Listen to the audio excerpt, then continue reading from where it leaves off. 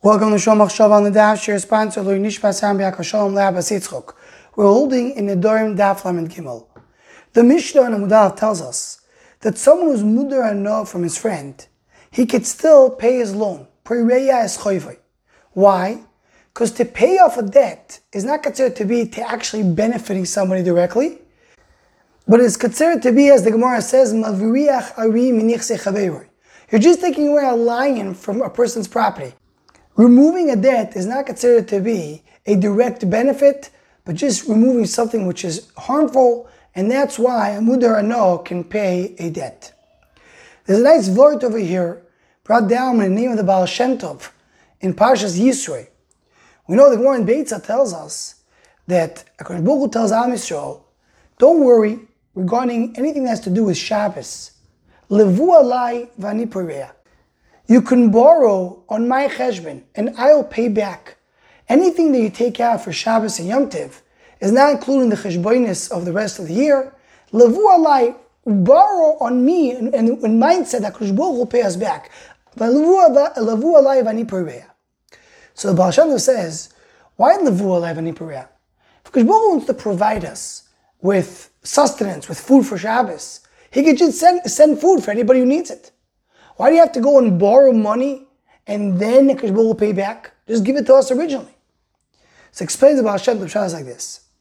We have a klal, we have a rule that in the world, bracha can be shoyreh only on something which is existing. Once you have something, then you can add to it. If to create something yesh b'ayin, that's a nes gomer, that's a full miracle.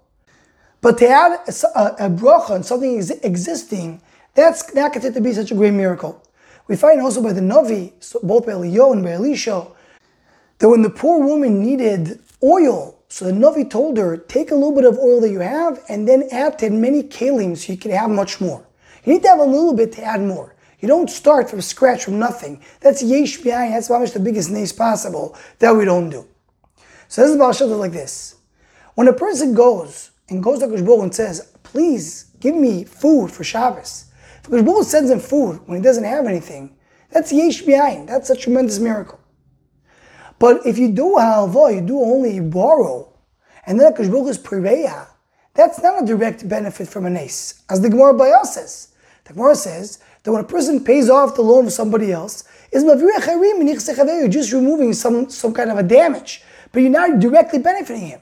So a person who has a loan, has a debt, and that debt is removed, that's not considered to be directly benefiting from Ma'aseh Nisim. So that's the pshat. Because Baruch Hu tells Am Yisrael, if you need food to give it to you directly, that's mamish to enjoy a nes. That is not something you can rely on.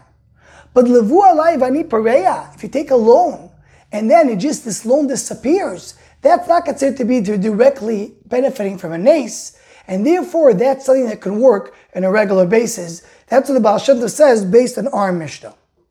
Anyone who wants to join the Shomach Shav email list to WhatsApp group, please email shomachshava@gmail.com.